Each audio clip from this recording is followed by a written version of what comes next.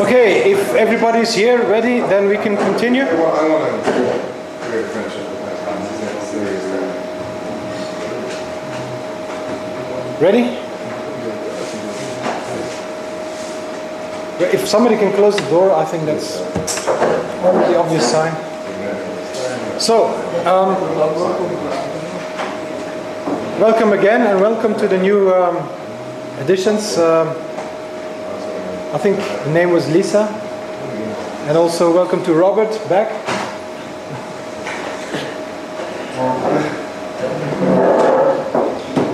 You missed a great show.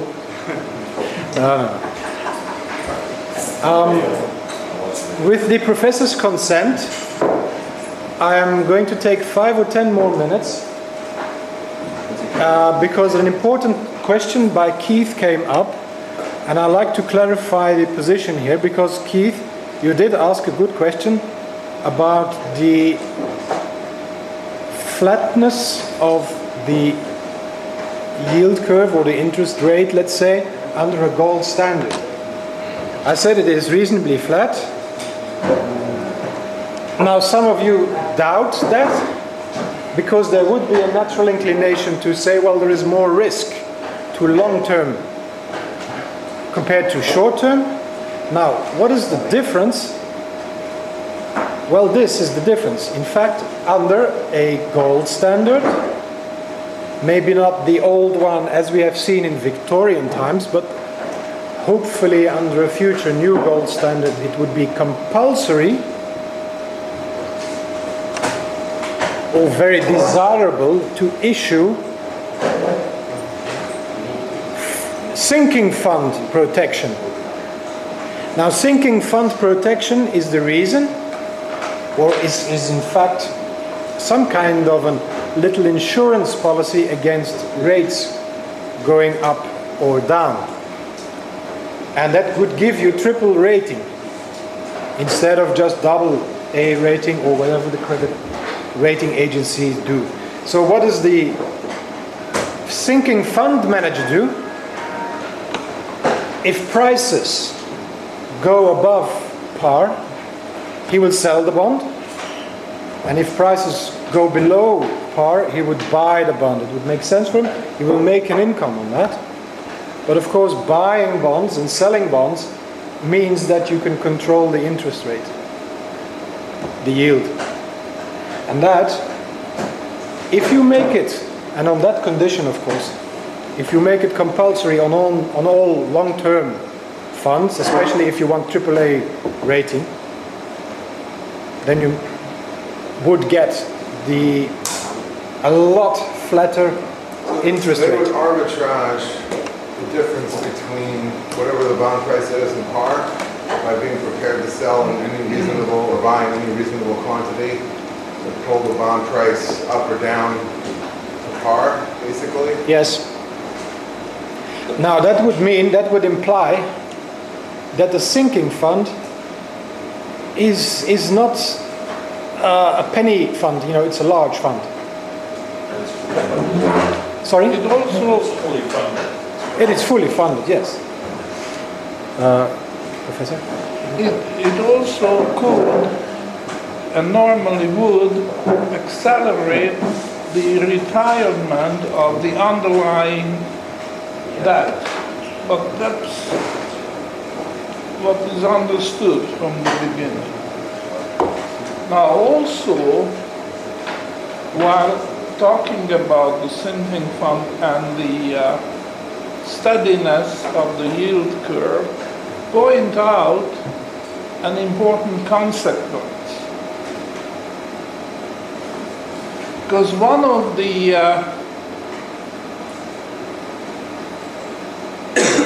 disadvantages of, well, I shouldn't say disadvantage, one of the dangers in the monetary system is that banks will borrow short and lend long. This is what we call illegitimate arbitrage. Why is it illegitimate? Well, if there is a yield curve, which we have now, typically under the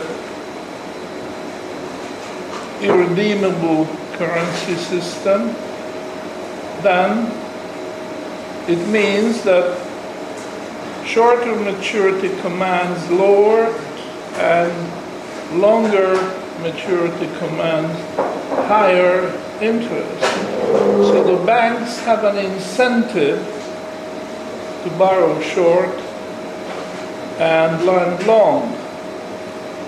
And this is destabilizing. And that's why we call it illegitimate. And if there's any monetary reform, such as return to the gold standard, then number one job would be to outlaw illicit interest arbitrage. Why is it destabilizing? Could somebody explain why illicit or illegitimate interest arbitrage is destabilizing in the financial system? Could somebody explain this?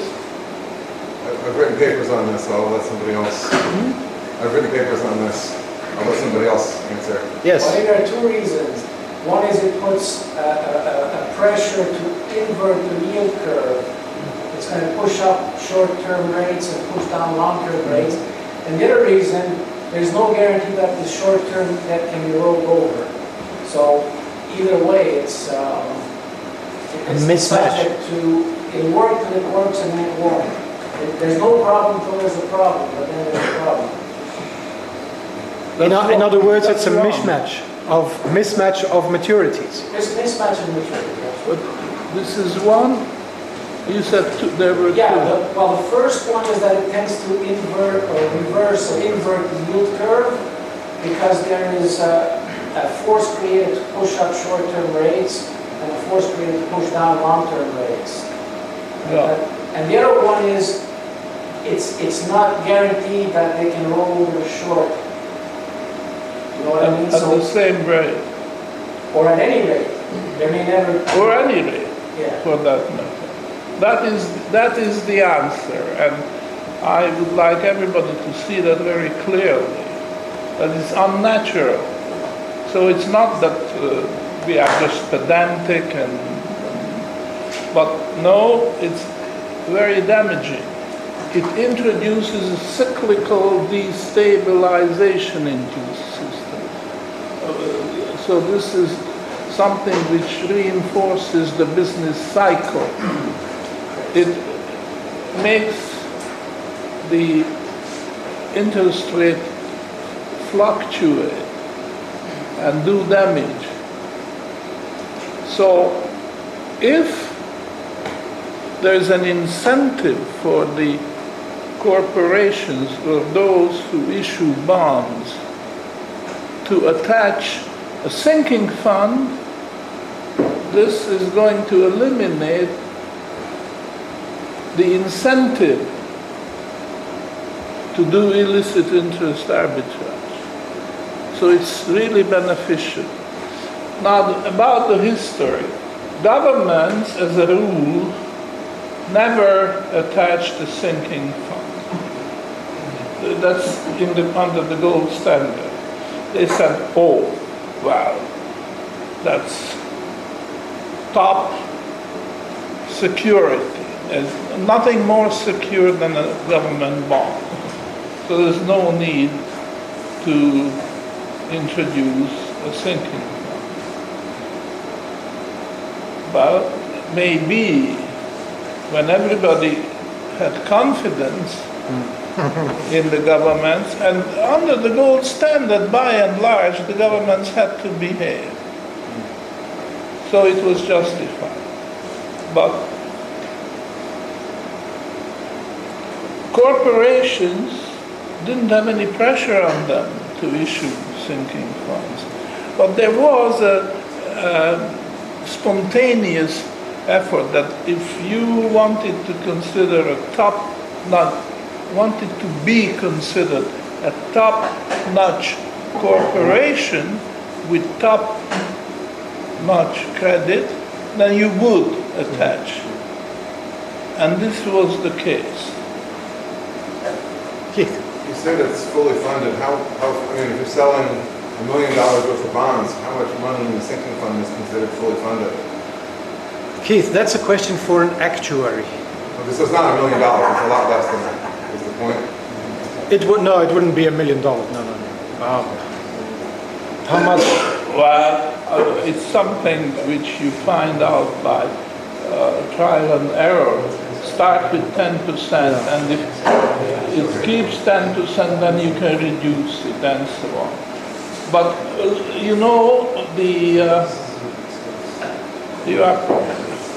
are paying interest as an issuer bond, right? So you have to keep some money by you for making the next payment and the next coupon. So what we are really talking about is keeping a little more. Yes. And to find out how much more is a matter of trial and error, I would say. But actuarials might develop a formula. I don't think this is a significant question. You see, if you are depleting the amount of money you have borrowed by issuing the bond too fast, then all it means is that you can borrow again, issuing a new slate of bonds a little earlier. So there is no real problem about that because the credit markets will be much more stable than the credit markets we have seen under the irredeemable currency. Yes. In fact, you will be able to, kind of roll over. Not roll over, when you have redeemed your debt a bit too fast, as the professor says, then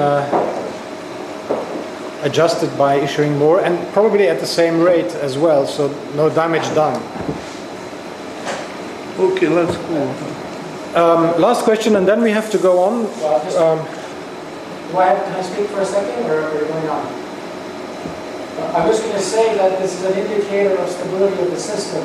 The bigger the sinking fund has to be, that indicates the system is getting unstable, and that was the reason they stopped doing it, because it cost too much, and it was just too unstable to keep it under control. Yeah. Well, actually, if you'd like to continue this discussion on the sinking fund, I devoted a whole lecture to the title of the lecture is the yield curve stable, constant, or increasing? And that would come up next week. So if we have a fuller discussion now on this question, we could just do it at the expense of this lecture coming up next. Depending on you, I don't mind if you'd like to continue discussion on. Well, it's been in half an hour, so you. Oh, okay, fair enough. We continue with chapter 7, the disequilibrium theory of price formation. Well, you have that on. You have that in the handout.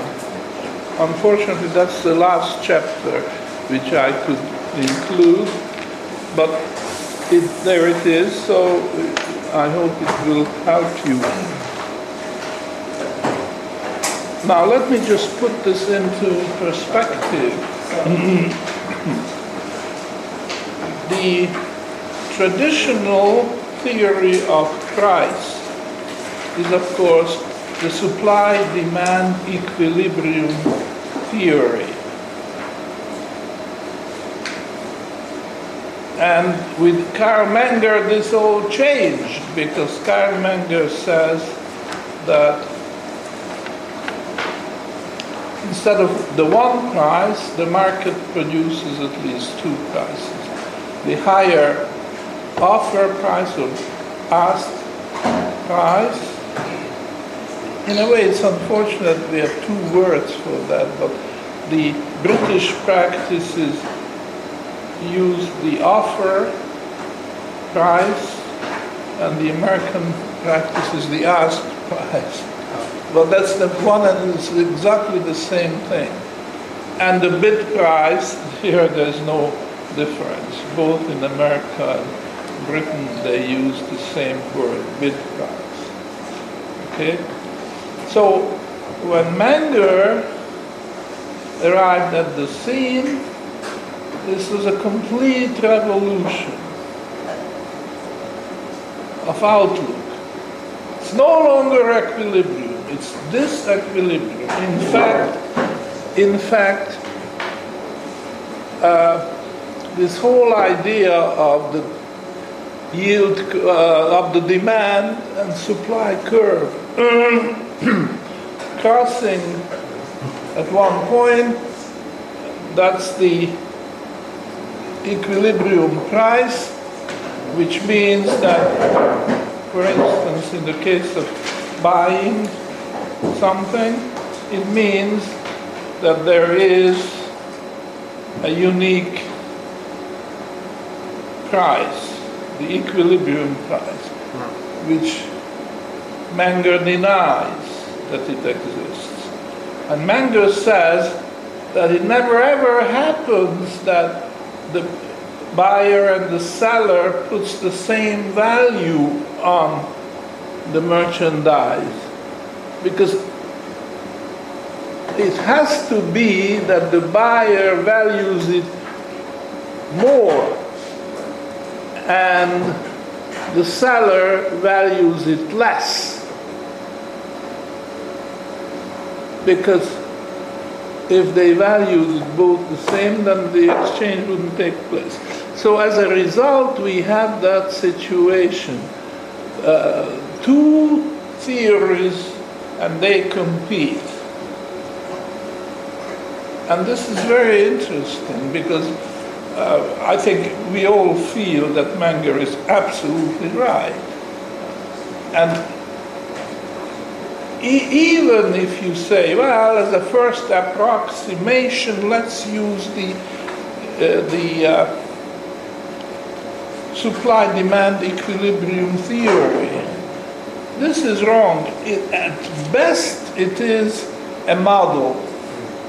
But when you use a model, you have to be conscious of the oversimplification which you introduce. So it's not a theory. It may be a good model, a good way of illustrating what happens. So I'm not suggesting that we should completely dismiss it, but as a theory, it's inadequate. It's linear, when in the general case it could be highly nonlinear, and this would be caught by Menger's disequilibrium theory, what the supply-demand equilibrium theory will not be able to catch. So this is really very important. Now, in spite of that we have that superior instrument or tool, the disequilibrium theory of price formation, I think mainstream economics just doesn't touch it. I mean, they may introduce the terms and leave it there, do nothing with it. Now, Austrian economics does. It carries the theory much further than just introducing the terms and leaving it there and going back to the supply-demand equilibrium theory. But I still feel that the Austrian school does not go far enough. So I took it upon myself to try to consciously develop the Menger idea, disequilibrium price formation. Now, the basic idea is to discard or de-emphasize buying and selling. That's under the supply-demand equilibrium theory. And here, the disequilibrium theory would concentrate on what? Arbitrage. Arbitrage. This is a word. Arbitrage. And now Mises wrote this very thick volume, and a wonderful volume. In a way, it's the Bible of the Austrian economists. Human action. And look up the index and try to find arbitrage. It's not there. It's not there. But I have read Human Action several times, and I did come across the word arbitrage somewhere in the book, which the compiler of the index missed. And probably it was a conscious choice, because Mises refers in that particular place, he refers to a very marginal type of arbitrage. Certainly not something in the center which you want to study for its own sake, because buying and selling is not the main form of human action. The main form of human action is arbitrage. And please, if you shift your outlook and look at price formation and also various dynamic features of the economy and the financial system, you will agree with me that this shift of the point of view is a very, very great improvement. So, I give you one example where nobody would think that arbitrage is involved, and I extend the notion of arbitrage sufficiently that this will also be an arbitrage. Let's take a housewife who keeps buying a certain type of detergent for washing. Okay? And after a time, she will decide to switch the brand. What she has been using up to now, she discontinued buying and now starts buying the other brand. You wouldn't at the first blush say that this is arbitrage. But let's just think a little. You see? It's obvious she's buying the new brand. So that's the buying part of the arbitrage. What is the selling part? That she discontinues buying the old brand. If you look at it as selling, certainly in a sense it is selling, then you see that switching brands or switching customs on the part of the housewife, but on the part of anybody who switches for some reasons. It's not important what reason you switch, but switching cigarette brand or switching from white bread to brown bread, or any kind of that type, or the producer who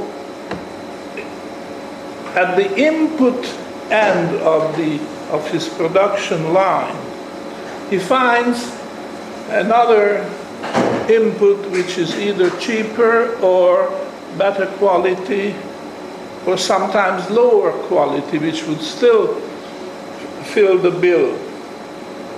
Any kind of that type of switching, for whatever reason, doesn't matter, is arbitrage.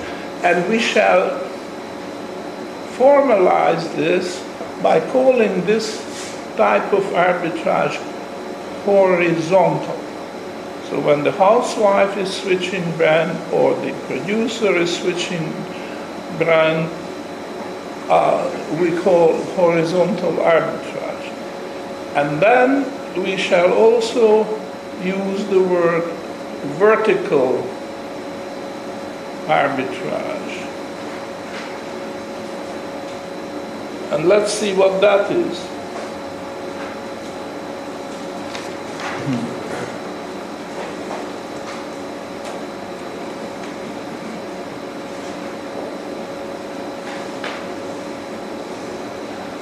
I think before I do that, I would like to introduce further terms. But actually, I started out by giving you a general picture of what we do here.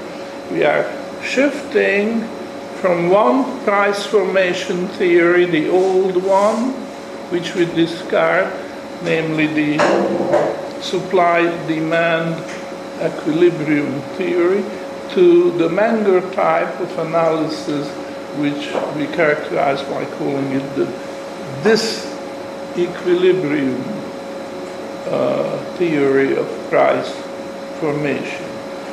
So we kind of get away from the terminology of buying and selling and talk about arbitrage.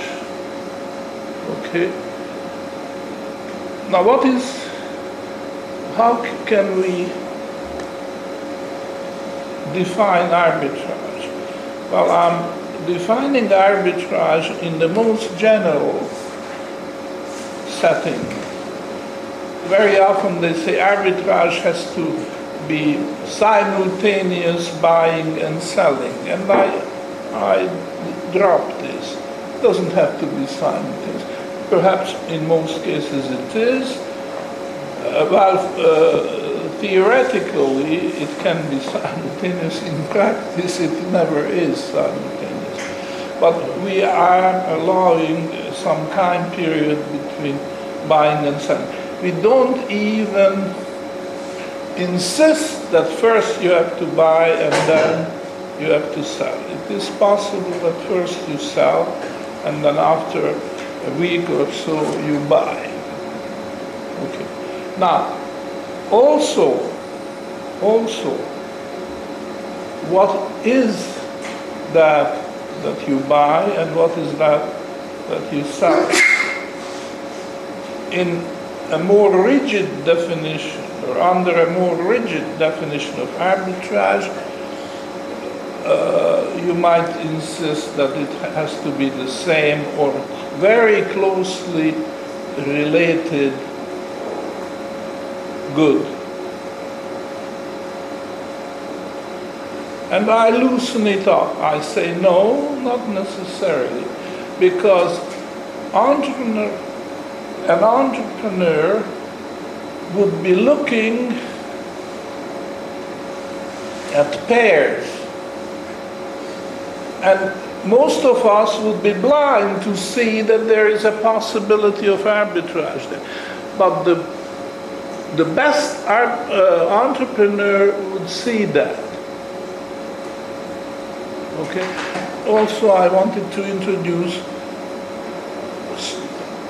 spread and straddle. Okay. Now, spread is the difference between prices.